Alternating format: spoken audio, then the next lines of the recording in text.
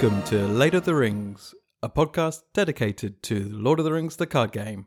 My name's John, and here's my co-host. His love for the Halfling's Leaf has slowed his mind. It's Emery.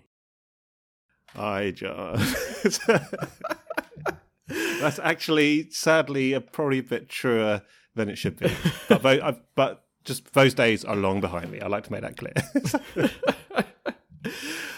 So we're back. We're back. We had a little bit of time off, but we promised we'd come back, and come back we did. So how have you been? How did you spend your time off?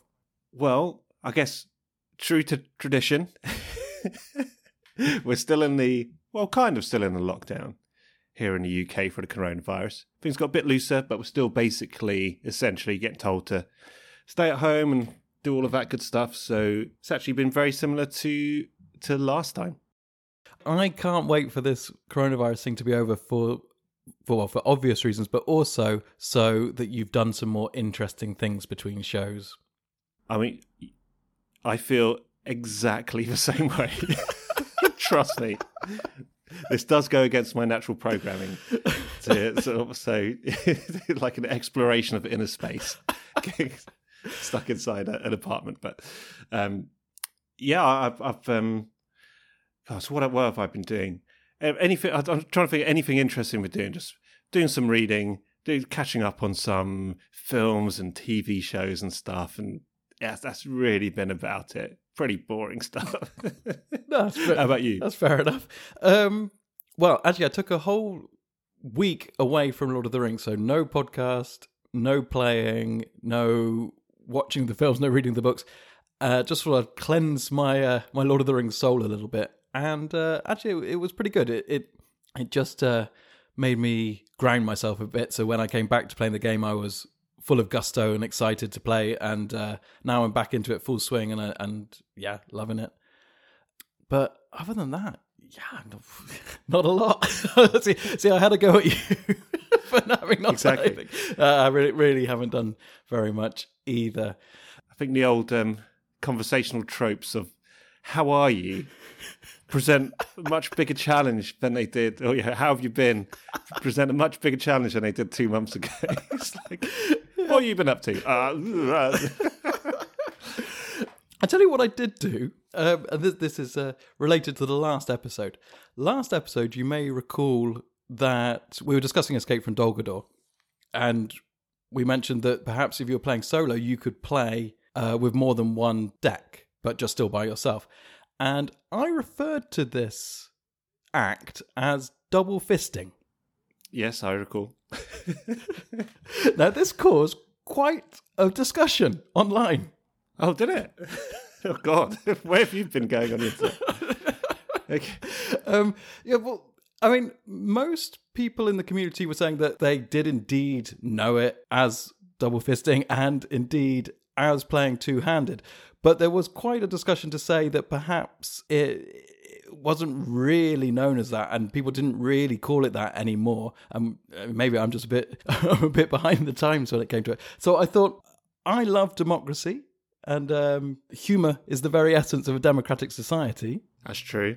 So, so I decided I'd put it to a vote. So I set up a poll in 3 different places on the internet. I set one up on Board Game Geek, I set one up on the Fantasy Flight forums, and I set one up on Twitter. The other one you can't mention. No.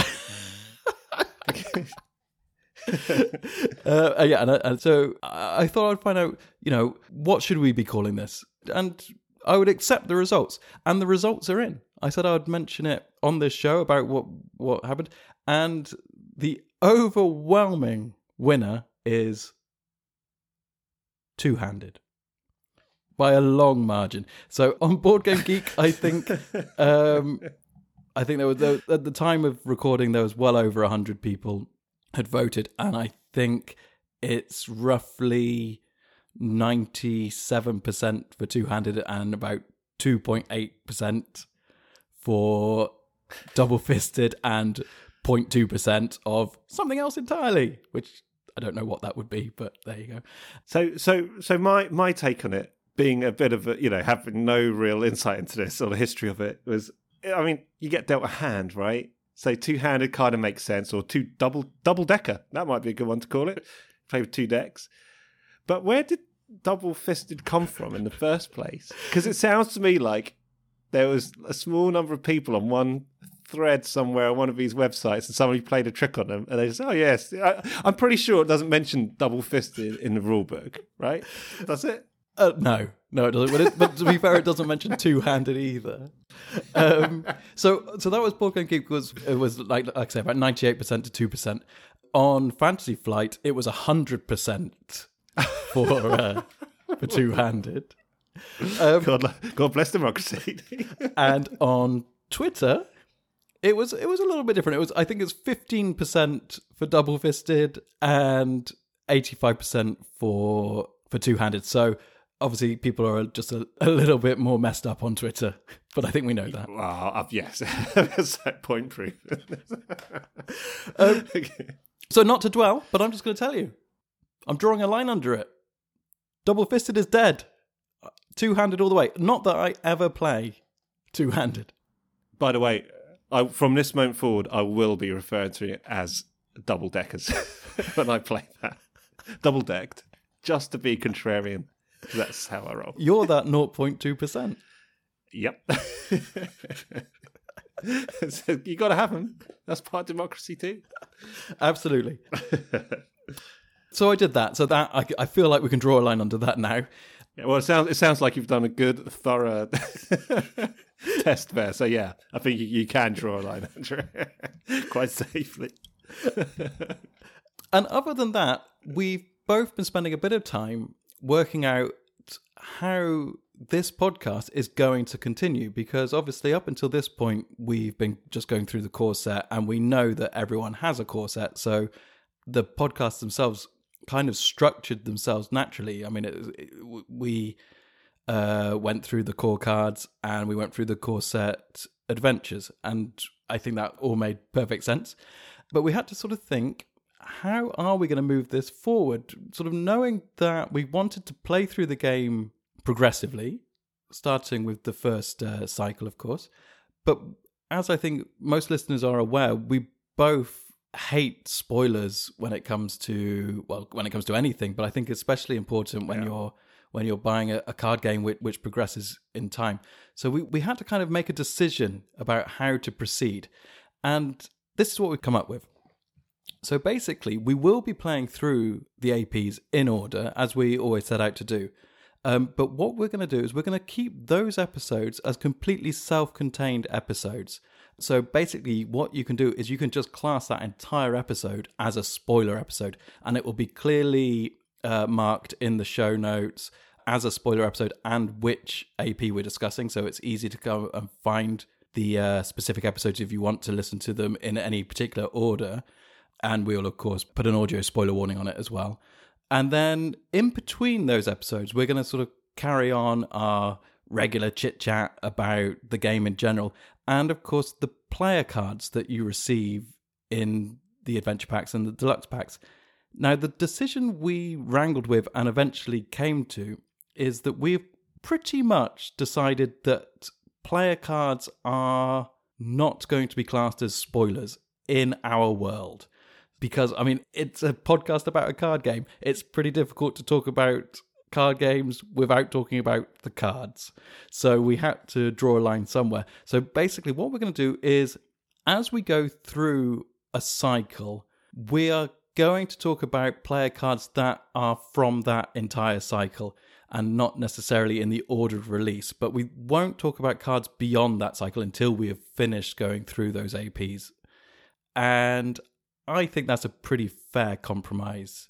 Yeah, so just to be clear, we won't be discussing any cards from Khazad-dûm or Dwar Delph, whatever, until we've progressed all the way through the adventure packs from the Mirkwood cycle. Yeah, and by doing it this way, it allows us to talk about the player cards in the sense of spheres and synergy without just talking about the order of release, because what you find when you work your way through the APs is that you'll get sort of a smattering of Rohan here, a touch of Eagles there, and they don't tend to come together until you've collected them all. I mean, this is why they release it in this way, is that you want to get more cards to bolster the deck that you're starting to build.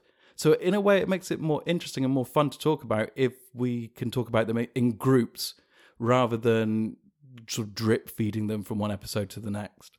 Yes, and I think it's still going to be clear to people just by reading the description of any episode what's going to be covered in it. So, for example, if we're going to talk about cards from the tactic sphere in the Mirkwood cycle, it's going to say that pretty clearly in the notes on the podcast.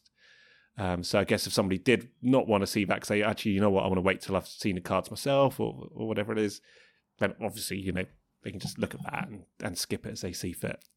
Yep. I mean, basically, if you want to hear this, you'll listen to it. If you don't want to listen to it, then that's up to you. So we're gonna stop all the blackmailing and kidnapping we've done so far to bolster the numbers, right? Yeah, it ends here. That's got to end. But with that in mind, though, some of the sort of regular extra parts of the show, such as the fact of the week, I think we'll be keeping those in the sort of the non-spoiler episodes. So if you see that we've released an episode for Conflict at the Carrack or whatever, and you think, oh, I haven't played that yet, I don't want to listen to that, I think it's better that you just know you can just skip the whole episode until you're ready. You're not going to be missing any extra content. We'll keep all the extra bits. I mean, you'll be missing all the fun and games and tomfoolery, but you won't be missing any Lord of the Rings content. We'll make sure that's all contained in the non-spoiler episodes. Yeah, cool. So with that in mind, this is a spoiler episode, so thanks for listening. No, this is going to be a spoiler episode. So this is going to be an episode where we're going to discuss the first AP that was released, which was A Hunt for Gollum. Or The Hunt for Gollum. Is it The Hunt for Gollum or? Yes. It's not, but so you only do it once. Oh, but actually, that's okay. There's something we're going to come to later on. But bear that in mind for later. Actually, John, that's triggered something. Actually. Okay, and this is where we'll put the spoiler warning in. So, spoiler warning, spoiler warning, spoiler warning.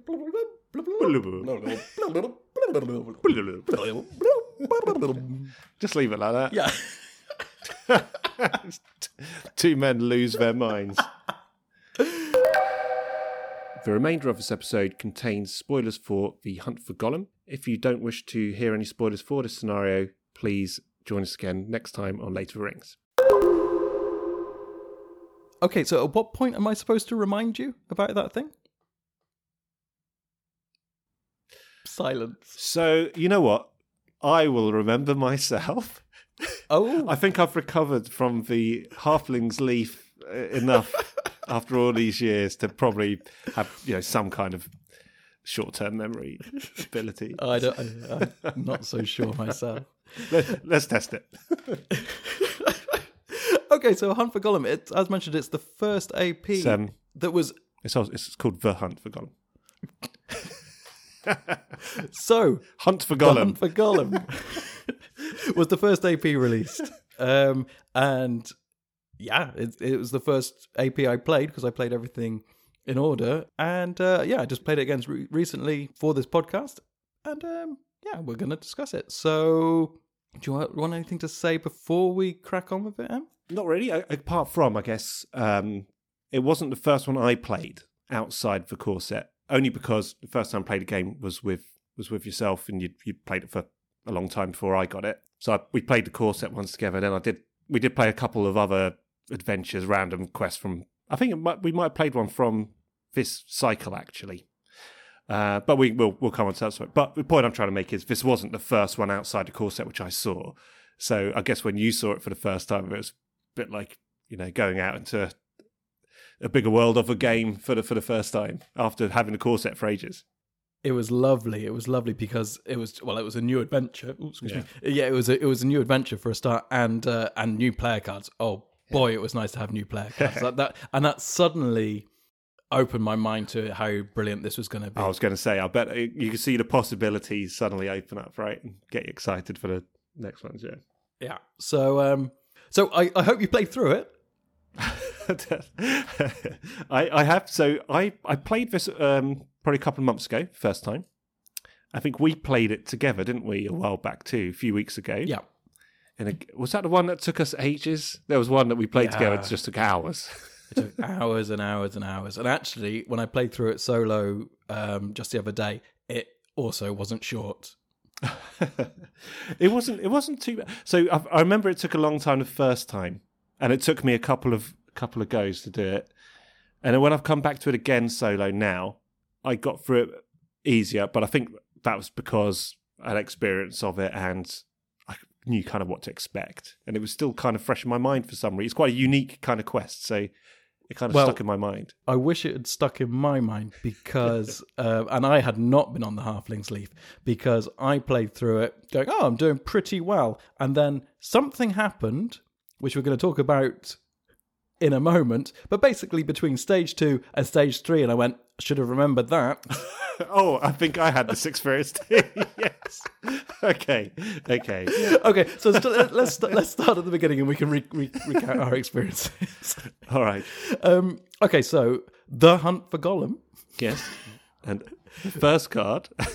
It starts with the first card. Do you want? Have you got it there? Which is called The Hunt Begins.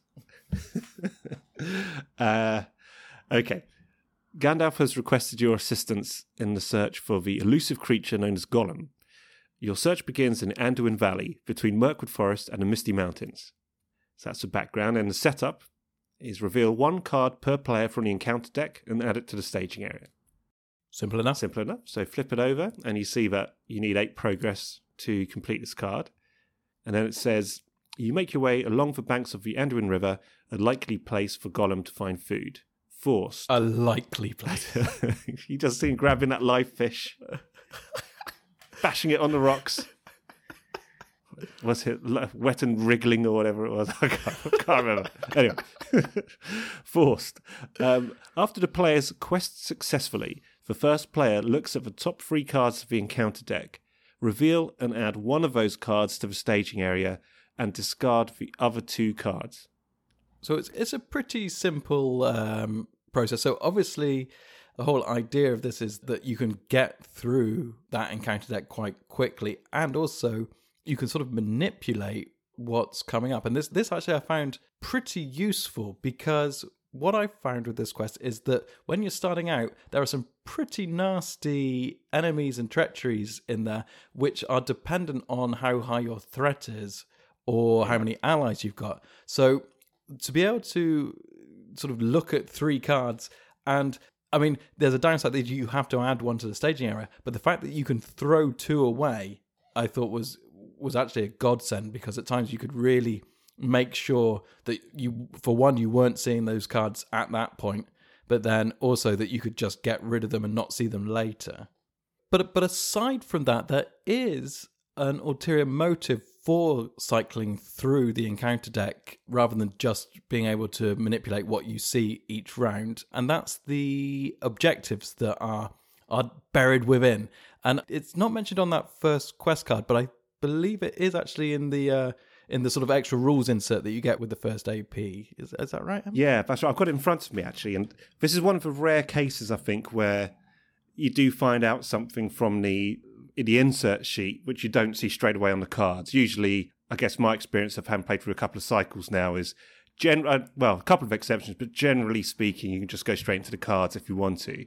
But this one... Yeah, the rule sheets do tend to just, if there's a new keyword or something like that would need to be explained, then that's definitely where you'll find that information. But you're right. When it comes to the actual sort of included cards, normally, yeah, like you say, it's normally printed pretty clearly on the quest, but not in this case, apparently. Yeah, so it's actually got 2 sections, and I think one of them is better to kind of not know, in my opinion, when you first play the game, which is kind of interesting. But we'll speak about that later. Okay. And the first section on the insert sheet it says, for Signs of Gollum objective cards. In this scenario, players are searching for clue objective cards titled Signs of Gollum.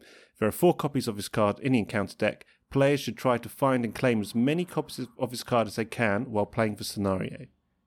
So that's to be discussed as well. You know what? I should have read that. I should.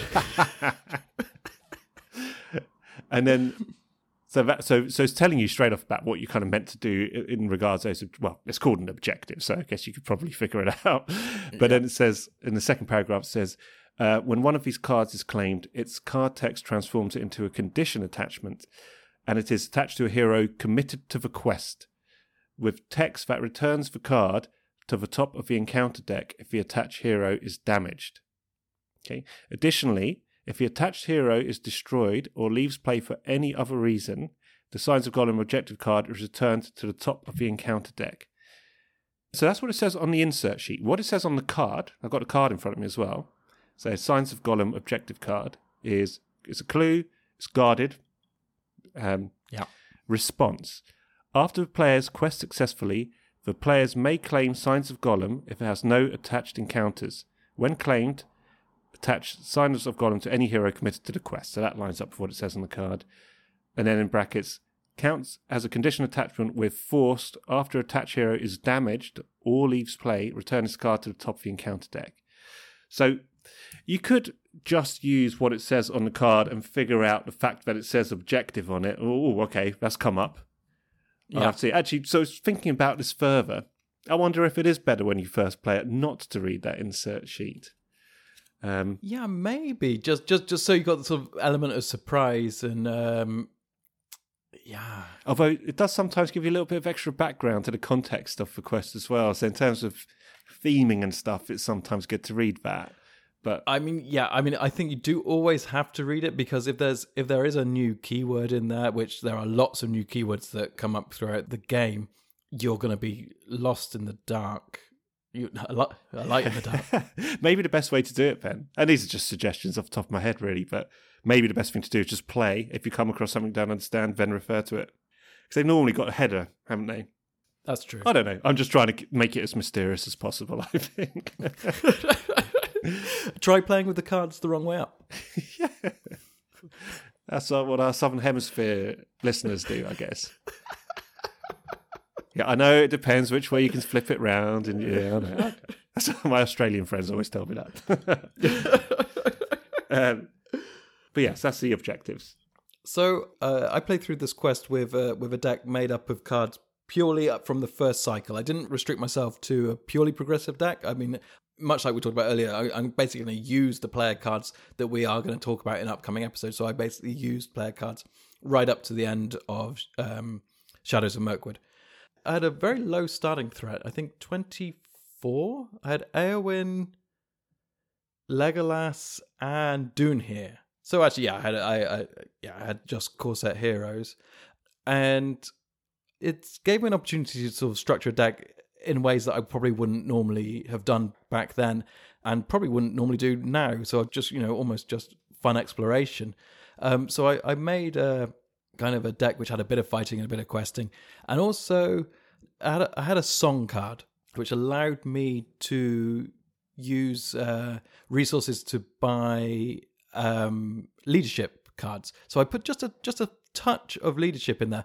I basically put Celebrian Stone in there, and with the idea that if I could get that onto Éowyn, she could just be my pure quester all the way. So that would give her 2 extra willpower.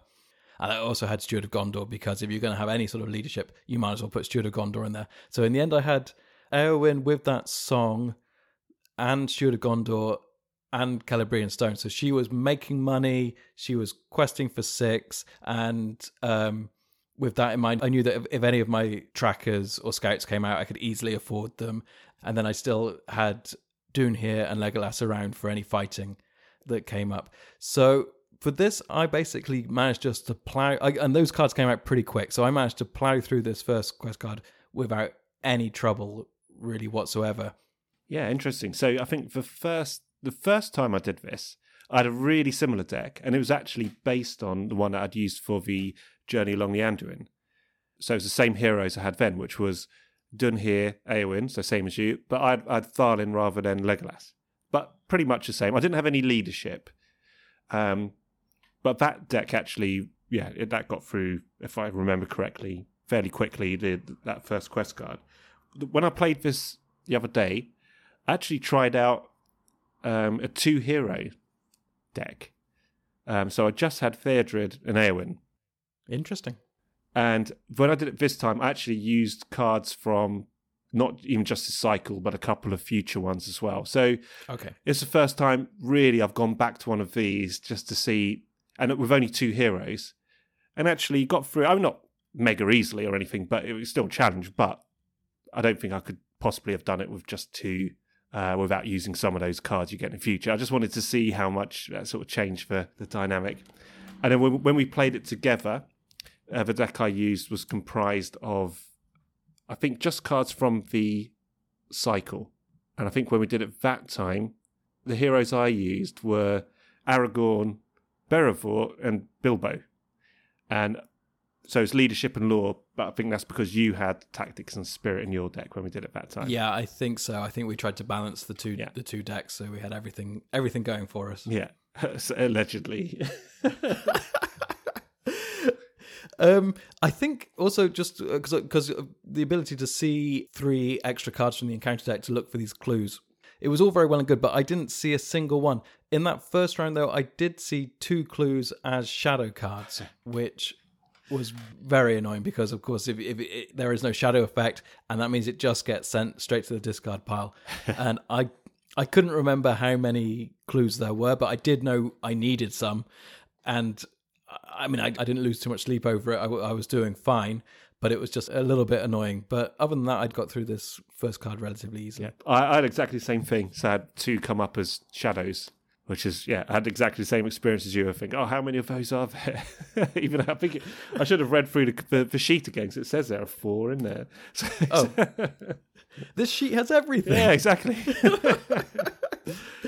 So getting through this card, I think this deck generally, of the encounters, I guess, there's some nasty treachery in here, and there's a whole bunch of locations that you find along the river. There aren't that many enemies. That was my experience. Maybe I just got lucky with a draw or what have you, but that was my experience of it. There weren't too many enemies which came up because of this. Well, actually, I think the first card that came off the deck for me was the Hunters of Mordor, which is a particularly nasty enemy. I'll just quickly read that out for the listeners. So it's the Hunters from Mordor. They have an engagement cost of 34. They have threat of 2. They hit for 2. They defend for 2. And they have a massive 6 hit points. Their type is just Mordor.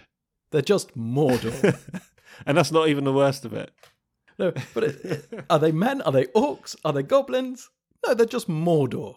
But they're the hunters from Mordor. Anyway, but they have an effect that says the hunters from Mordor get +2 attack and +2 threat for each clue card in play. Now, like I said, I think this was the first card I got off the deck, so there were no clue cards in play. So I wasn't too worried about that forced effect. And if you remember, I said my starting threat was at 24. So I had to sort of make a decision what I was going to do because I had no allies out or anything like that yet. So because their willpower is only 2 unless there are clue cards out, I kind of just left them up there in the staging area and once around spammed them with Dune here, just because he hits for 2 but gets the extra 1 if he's attacking in the staging area. So he could just tickle them just each round, just taking a little bit of a hit. He's not even a king. But you're quite right. Yeah, that's the great thing about having Dune here. If you're not engaging enemies, you can just slowly chip away at them. That's absolutely invaluable. Yeah, and actually, after this point, I didn't really use Dune his ability much more in the game. But for those beginning rounds, it just took enough. And then basically I waited till I just chipped them down enough. So then I knew at what point I could optionally engage them and then kill them with Legolas, and I think I had another ally out at that time, and then to give me some extra progress on the quest. Yeah, so that but it is a particularly nasty enemy if you have clue cards out. Oh my goodness. Yeah, horrible. And there's a fair few of them in the deck as well, I think. Yeah, I went through this just trying to avoid engagements as much as possible. Yeah. But there are some pretty tricky locations too. I mean, we're mostly hanging around the Anduin again, and I got a bit lucky that I did have Banks of the Anduin. In fact, I think I had 2 Banks of the Anduin out. And, of course, with this ability to be able to look at the encounter deck, what I was doing is I was travelling to the Banks of the Anduin. I was exploring it. It was going to the top of the encounter deck, and then I was able to look at the top 3 cards. I would just choose Banks of the Anduin again, put it back into the staging area, and then rinse and repeat. I mean, obviously, I was getting the extra encounter card as well. Yeah, that was something similar I did for when we did the Journey Down the Anduin, which is really amazing. If that one comes out, I think it was on the second quest card. I think then it's just you can just keep sailing down without getting any more enemies. I tried to do that this time, and then I had to engage an enemy, and then it came as a shadow card. I was like, oh no, I forgot about that, and then it was gone. But yes, because for quest card 1, of course, you look at the 3 cards before you quest, or is it after you quest? So on the first card, it's after you quest successfully. So look at it after the player's quests successfully. The first player looks at the top 3 cards of your encounter deck, reveal and add one of those cards to the staging area, discard the other 2. Yeah, so that's what I was doing with Banks of the Anduin. So I quest successfully, I would explore the banks, and then I'd go to the top of the encounter deck. Then I'd look at the 3 and then put the banks back in. So when you got it as a shadow card, that must have been on quest card 2, which perhaps we should just move on to now. But an interesting one there, just to clear something up. So after the player's quest successfully. So when is that exactly? I actually looked this up. I'm glad that your brain has now become just as twisted as mine when it comes to this sort of thing. I'm just paranoid about anything good that happens to you in this game is normally too good to be true. No, because I was thinking, is it before the tokens hit the cards? You know, that's basically because that's what makes a decision. It's like and I looked it up, and I couldn't find like a definitive ruling from Fantasy Flight or anything like that.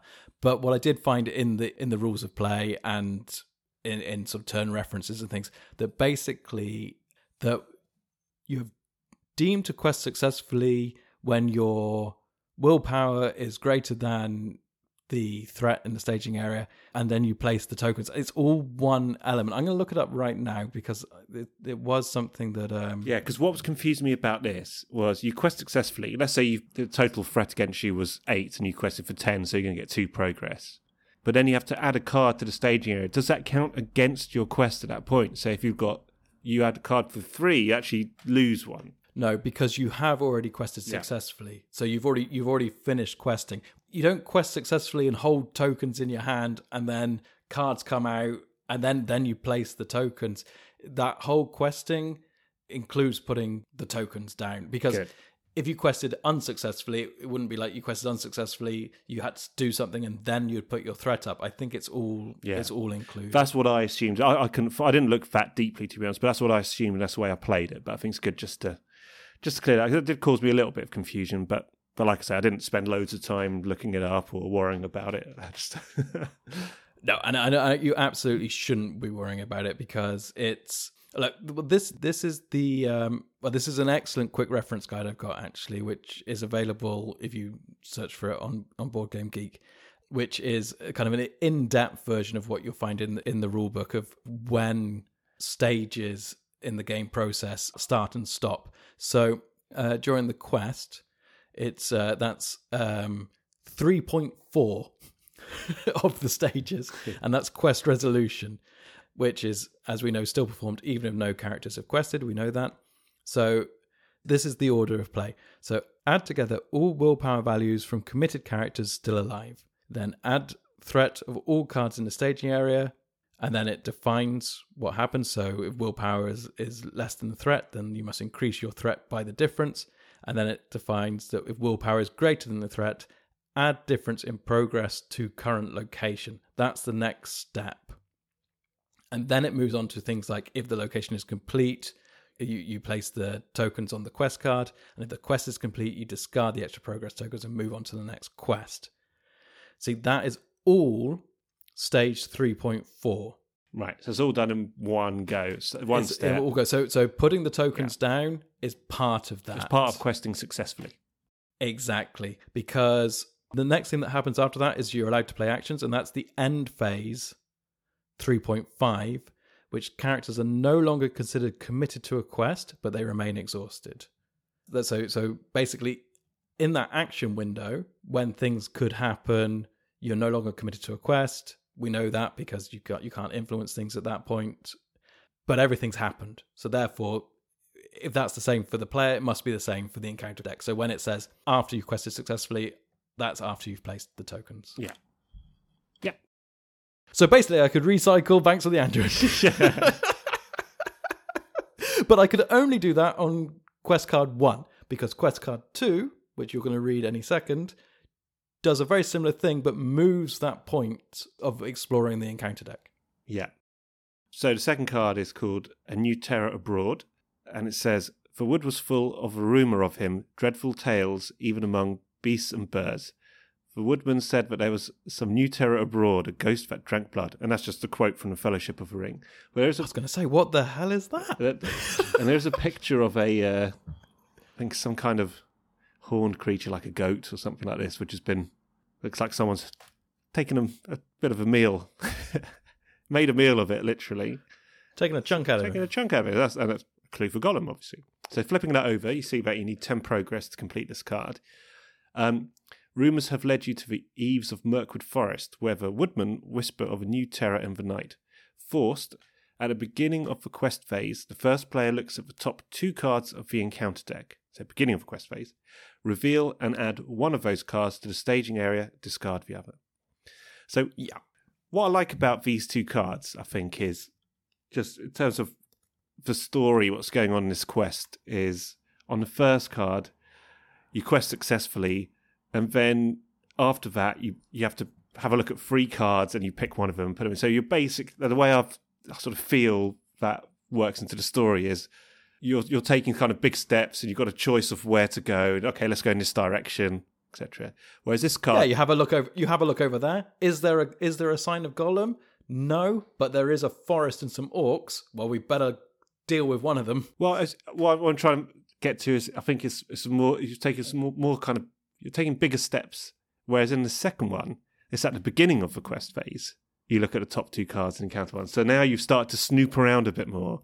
Whereas the first one, you're honing down on these clues and on your objective. Yeah. That's the way I felt it anyway. Yeah, you're looking in a smaller area. Exactly. Yeah. So first card's all about, let's go in this direction. Okay, we've done that. Let's go in that direction. The second card's more about, it's got to be something around here. Let's have a closer look. Yeah. Although I didn't find any signs of Gollum. Okay. And that may have some consequences. I mean, I was looking around. I was finding the banks of the Anduin, just where I left it. Yeah, there is an inherent flaw in that tactic. I was finding a few goblins, but I was finding no signs of Gollum. So it's a similar kind of thing you have to go through. So as we just said, you look at the top 2 cards of your encounter deck at the beginning of a quest, so before you've committed anyone. So you can kind of manage it a little bit just based on, you know what the card is before you've started committing characters to the quest or whatever. You obviously have to reveal another one during staging. And this one you need to go progress 10 rather than 8, which was the first card. I found this one, and technically it should be more challenging than the first one, just to get an extra card each time. But what I was finding was, I think with a sort of quest-heavy focused deck and the amount of locations in this encounter deck, I was finding that actually a lot of the time it was just burning through sort of location cards, making sure you're getting through them, and you could just sort of inch your way through the card. So it's a little bit more dense than the first card, but from a challenge perspective, it was quite ssimilar. But it's all about finding that objective, really. Yeah, well, apparently staying alive and not having your threat go up too much. No, exactly. I mean, I was also using it to sort of find treacheries that weren't going to affect me too badly, and then just revealing that one and moving it on so that you didn't have any extra threat coming into the staging area. Yeah. I mean, I didn't really have any trouble at this. Well, I say I didn't have any trouble at this stage because I was managing the encounter deck. I was bringing out what I needed to, that I knew I could get past. Everything was fine. I was ploughing through it, still didn't find any clues, and completed it quite easily. So did I. So, without any further ado, shall we move on to the last quest card? Yeah, I think we that should. was quick, wasn't it? Yeah, we're sailing through this. So the third one is called On the Trail. And it's got another quote from the Fellowship of the Ring on the front, which says, "But at the western edge of Mirkwood, the trail turned away. It wandered off southwards and passed out the wood elves Ken, All right, and was lost." That's a Gandalf. Obviously, Ken's mate Gandalf. And when you flip it over, you only need 8 to defeat this. Any player who does not control a hero with at least one clue objective attached cannot commit characters to this quest. So if you're playing 2-player, and one of you's got a clue and the other one hasn't, the one who hasn't can't commit to quests. If there are ever no heroes with clue objectives attached in play, reset the quest deck to stage 2B, which is what both you and I had to do. And I think, and do you know what the funny thing was? A few weeks ago, we played this 2-player, and we forgot then, and we forgot again now. Even though the whole thing about objectives was fresh in my mind. So, right, you've got to have an objective to finish this. I remember that. Didn't remember this blasted card. So, oh dear. So straight back to 2B. So I ended up going through 2B, I think 2 or 3 times before I. Well, you didn't learn. You didn't get. Well, actually, I couldn't help it. I better. Well, you were questing. You couldn't help yourself. Well, it's all about the risk of not questing, right? Because so it's really clever because you can control it to an extent because you choose which card comes off the deck before the quest phase. But then you could get stitched up. How I was trying to control this was I had Faramir in play. So obviously, if you use his response or his ability, you can add +1 to everyone who's committed. So I tried to get it so I was beating what was out there by 3 or 4, and then see what happened on the staging. And if I was desperate, if something really bad happened, got surge, and suddenly there was some nasty stuff or what have you, I could always use Faramir to get me out of a tight spot. But then what would happen is if I got something which was a treachery or something like this, suddenly I was beating the quest by 4. It's like boom, boom, boom, boom, and you only need 10 to get through this. So there were generally locations there too, but obviously any overspill, because I had Northern Trackers and Lorien Guides in play, or one of each or whatever it was. So they're always sticking one on as well. So actually, you can get through this quest by accident without an objective quite easily. Well, shall I tell you what happened to me in a very similar line? But I couldn't allow what happened to you to happen to me because too much threat. Because, well, you may recall my deck starts with a very low threat, 24. Fine.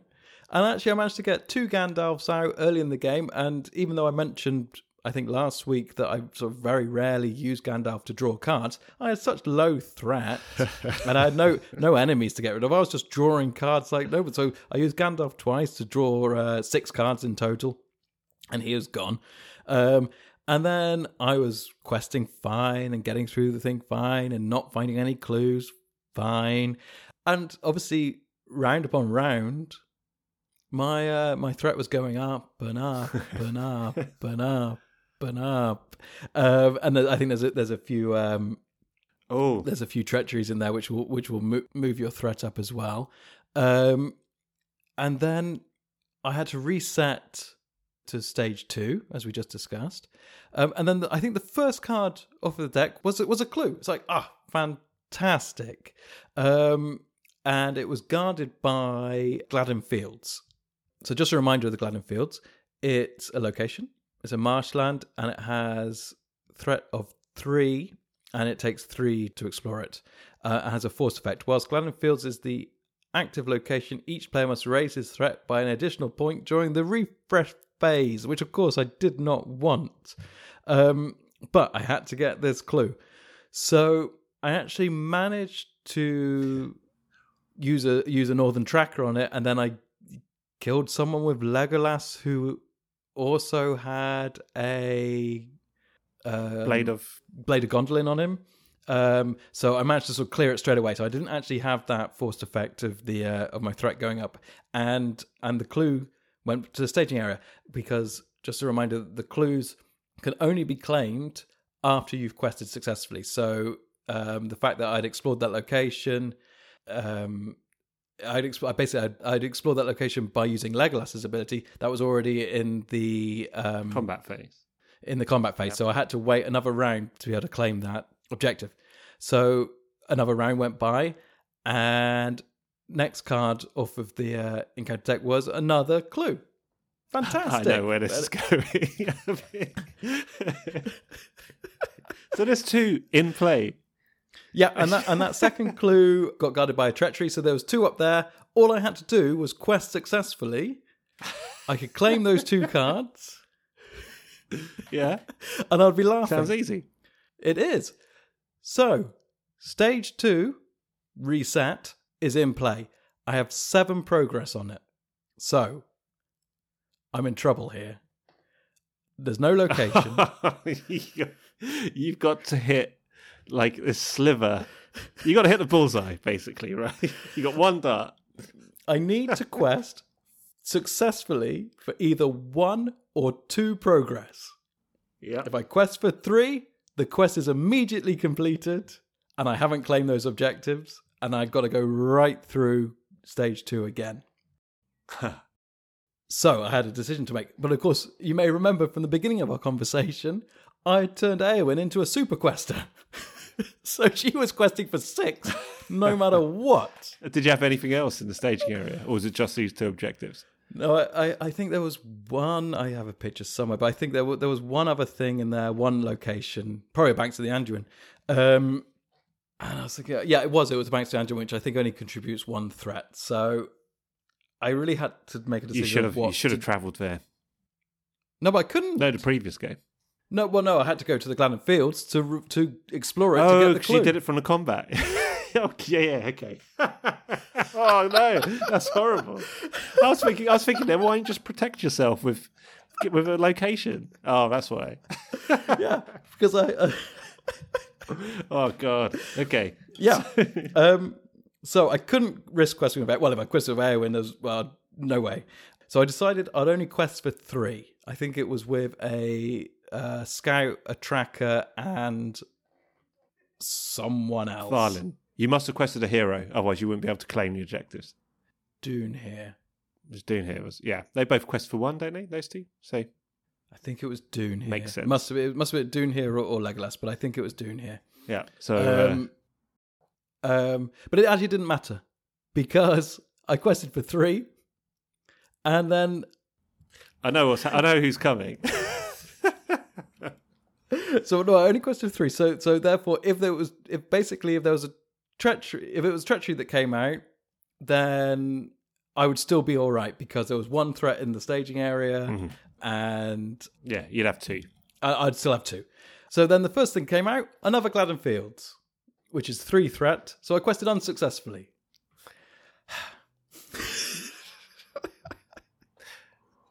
So my threat is now on 47. Oh, blimey. Yeah. Why did you take the cards? 2 Gandalfs. But with that Gladden Fields, I had to reset the encounter deck because I'd gone all the way through the encounter deck. So. Oh, no. I reset that. I travelled to the Gladden Fields, which was good because it means basically I've got plenty of buffer to get through that. So that I wasn't too worried about. But I was a bit worried that I was about to start threatening out. But I figured I could just get through that, get the objectives. I've got so much willpower now, I'll be able to just plough through the 3rd quest. But then your threat's going to go up by 2 with Gladden Fields. Yeah, but I was just going to get through it, and I can't remember how exactly I did it. I think again, but with a Legolas trick. Right. Yeah, I can't remember exactly, but I travelled. Oh no. Well, perhaps it wasn't up to 47 at that point. You're right, because it would have gone up. Maybe it was 46. Yeah, it was certainly in the mid-40s. Either way. Yeah, because I've made a note that my threat was at 48 when I got onto stage 3B. Yeah, okay, fine. So at that point... So anyway, I must have gone up 1 extra for Gladden Fields, like you say. And then I had a completely reset encounter deck. I had to look at the top 2 cards. I think I chose a treachery that didn't do anything and moved on. So I then quested with Eowyn, and I probably just Eowyn for 6, because I knew I still had Banks of the Anduin up there. I had the 3 from the Gladden Fields. And I thought, right, I'll just get through this. I'll be then able to win this without too much grief. The first things off of the encounter deck was the crows. Which you should have quested Farlin. You would have been fine. I didn't have Farlin. I had Legolas. Oh, yeah, of course. So then I had crows. Okay, I keep banging on about Farlin. That's my deck. All right, you had crows. I know what's coming. Do you know what they surged into? Mordor orcs. Crows. More crows. And then into Pursued by Shadow, which is a very nasty treachery that I think raises your threat by the number of allies not questing. Correct. But luckily, I only had 2 allies not questing because that's right. I had a Northern Tracker and a Scout because I was dealing with other locations all over the place. So they were questing, and I think I had a Gondorian Spearman and an Eagle or something. So I had 2, and that's what put my threat up to 48. So that put my threat up to 48. I did manage to claim both objectives. Just. I know you're fine. And complete it. Yeah, but then it went through. Did it complete the whole thing? I think I then had to kill something. Oh yeah, I killed a crow with Legolas to complete the quest. To complete the quest. That put me onto the. Oh no! I think I got some shadow card on the crows that took tokens off of the bloomin' quest. But anyway, I still managed to do it with Legolas because he had the Blade of Gondolin as well, so it managed to complete it. I got onto stage 3B with my threat at 48. First card out off of my deck, Gandalf. Oh. So I drew 3 cards. No, yeah. so you destroyed the other crows. No, so I lowered my threat to 43, and I could breathe again. And then, do you know what the next card off the encounter deck was? The Hunts from Mordor. No. Another treachery. False lead. Now we'll read this one. Oh no, this is horrible. So a false lead is a treachery, and it says, when revealed, the first player chooses and shuffles a card with the printed clue trait back into the encounter deck. If there are no clue cards in play, false lead gains search. But more importantly, at this stage, if there were no clue cards in play, then we'd have to reset back to stage 2B. But luckily, I managed to claim both those clues. So one went back. Yeah. And I could continue. And yeah, with that, I won by just questing everybody. And I just beat stage 3 in one hit. So false lead is the one that you want to see early in the game, but not later. I do apologize. I was quite a ramble there, but that was basically I was just having a nice leisurely trip hunting for Gollum. It can go horribly wrong. Well, when you start with a starting threat of 24, you think you've got all the time in the world. Yeah. Exactly. And I played with my heroes on this. The last time I did it was Eowyn and Theodred. They had a starting threat of 17. I still couldn't get to reduce it, but anyway, I wasn't too much danger of fretting out with those guys. But card 3B, there was one bit I didn't read out, which is the last sentence, and it goes back. So this thing I was going to remember. See, the long bottom leaf hasn't completely destroyed my mind. Oh, I'm surprised you can remember anything after I think I've ranted for the last 5 minutes. No, but it's great. I love it. I mean, that's the great thing about this game, isn't it? I've always been drawn to games, and I think this is probably says something about my upbringing as well, and playing games with my dad and my sister and whoever. Was we always enjoyed games where something chaotic can happen, or you can be almost win and then you're completely gutted, or whatever. And this is absolutely one of those games. It's hilarious. Yeah. Because you can go from you're just on the verge of winning to absolute, like a combination of events. How can these events transpire in that particular order? And it's hilarious. Anyone listening to that can obviously completely relate to it who's played this game. And that's one of the most joyous things about this game. Even though you're completely gutted and ruined, it's great. It's just so funny. And then the flip side of that coin is it can go the other way as well. You can go from, I'm doomed, this is despair, and suddenly some chain of events can occur, or you have to have some certain combination of cards or whatever, which can suddenly get you out of a almost impossible situation. And that's such a good thing about this game. It's wonderful. It swings and roundabouts, isn't it? And sometimes you can just sail through something. Sometimes you can just fall straight off the cliff in the first couple of goes, and everything in between. It's fantastic. Yeah. Terrific. So, sorry, I interrupted you again. What were you about to say? No, so okay. The line of text which we didn't read out. Yeah. So, in fact, I'll just read through the card again. So it says, any player who does not control a hero with at least one clue objective attached cannot commit characters to this quest. If there are ever no heroes with clue objectives attached in play, reset the quest deck to stage 2B. So this is important. What you're saying, something to bear in mind. If you, just as you said, if you do get that false lead, and that's taken away the last objective in play, you have to go back to 2B. So that can happen literally at the last second, So something to bear in mind there. I haven't had that one happen to me yet. Then the last line says, and this is just the condition for winning. If the players defeat the stage, the players have once again found a true sign of Gollum's passing and won the game. I'm going to say that again. If the players... This is the first time you've ever played this.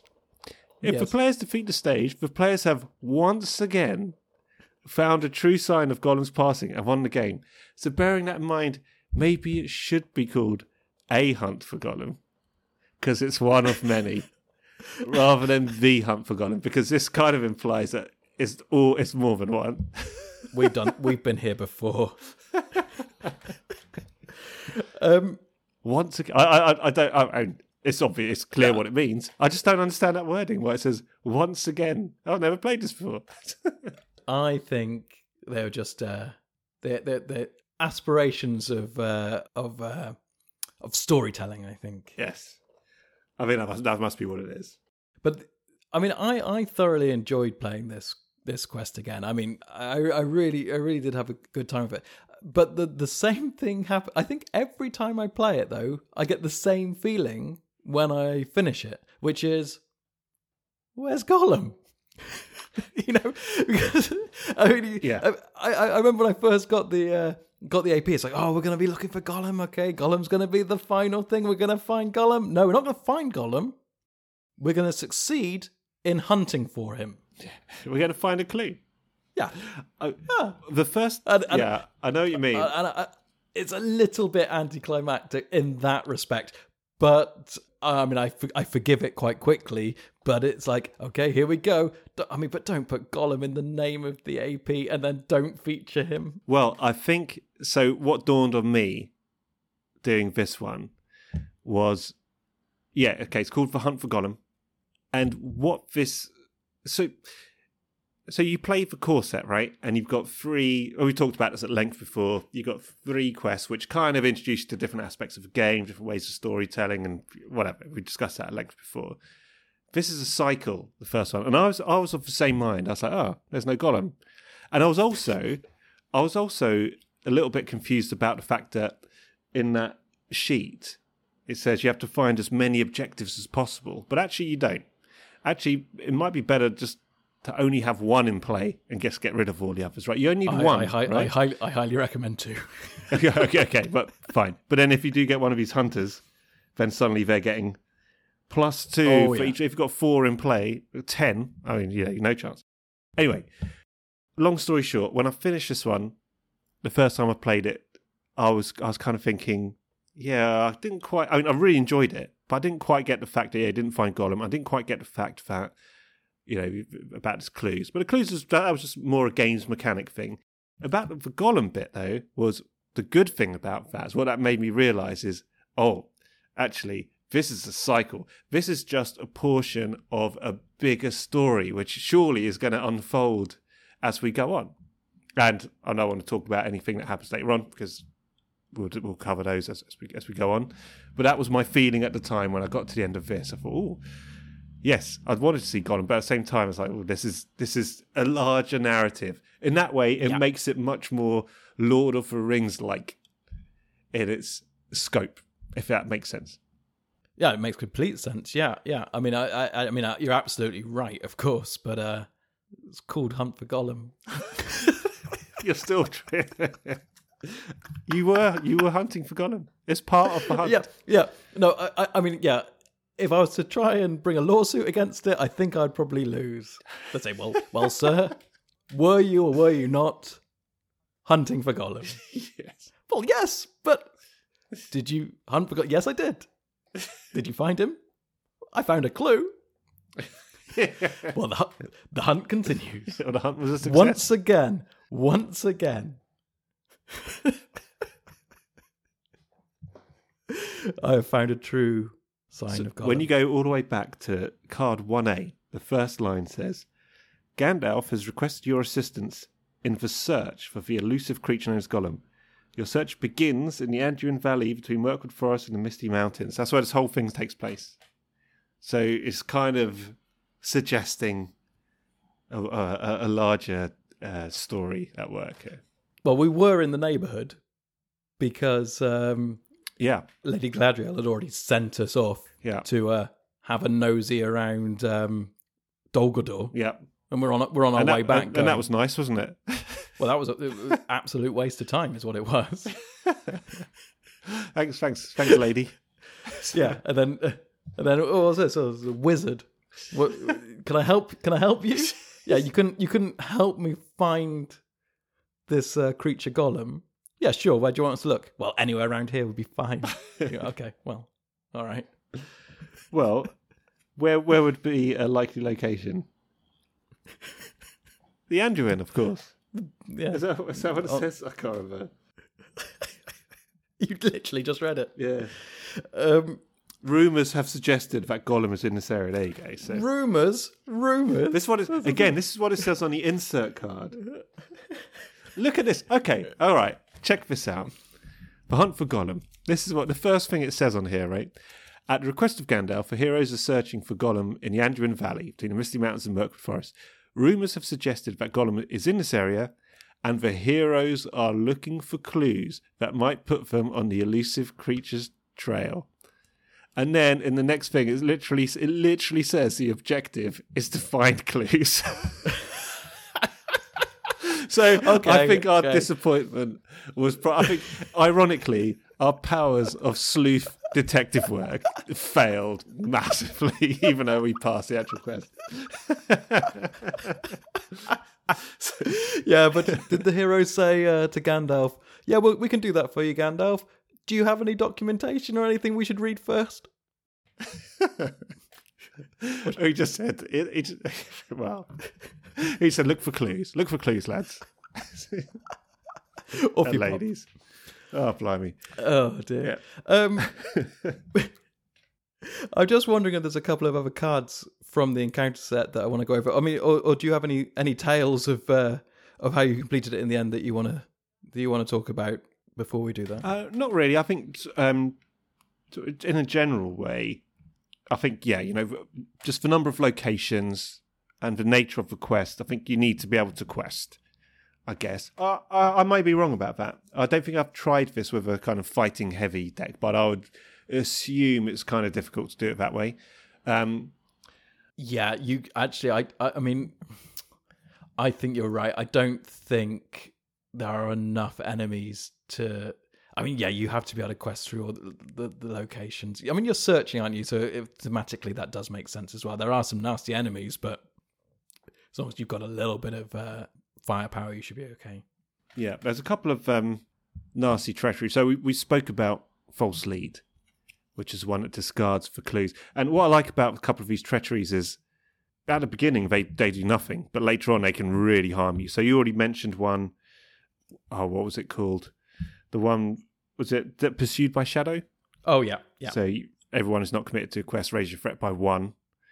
That's a nasty one, especially if your threat's getting high. Do you know what? I've just found a photo that I took of that when I drew that Pursued by Shadow. It put my threat up to 47 at that stage. So, if you want to go back and do the maths of where I was at, that's... You're one off. You needed... Gandalf saved you. There, you see, you had to go at him, but he was there to pull you out, when you needed it. The other couple of treacheries, which are sort of specific to this deck, are there's one called Old Wives' Tales. Oh, yeah, I highlighted this. Which is a gossip card. A gossip card. Well, yeah, because someone's right there spreading rumours. I like that. That Gollum's out and about. Gossip, but it could put you on a false direction, right? It's gossip. Maybe give you a false lead. Exactly. Don't believe everything you hear. It's gossip. It says when... Dear listener, don't believe everything you hear. Yeah, I think we can be pretty assured of that. If someone's listening to us. Okay. This one says... I don't think these boys are speaking the truth. You can trust us. Listen to these voices. It says, Old Wives' Tales, gossip. When revealed, discard one resource from each hero's resource pool if able.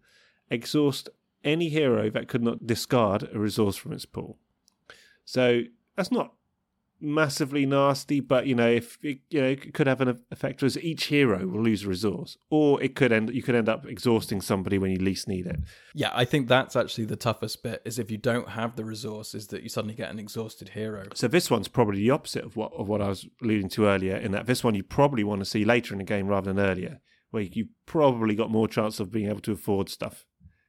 Whereas at the beginning, I'm guessing your resource is going to be pretty much zero in the first few goes. And then we have a disaster. Oh, go on. Oh, I was just gonna say it, but actually, I think you just gonna say it. I was gonna say, can I say just my favourite treachery in this deck? And that's you were just about to say it. It's flooding, and I love this card. So I hate it. It's horrible. It's great, but I love it. But it's flooding, and what I love about it is it's a disaster. Yeah, exactly. Same here. Disaster. I've always loved the word disaster. There's something comical about the word disaster. It's a disaster. Everything has gone wrong. Everything.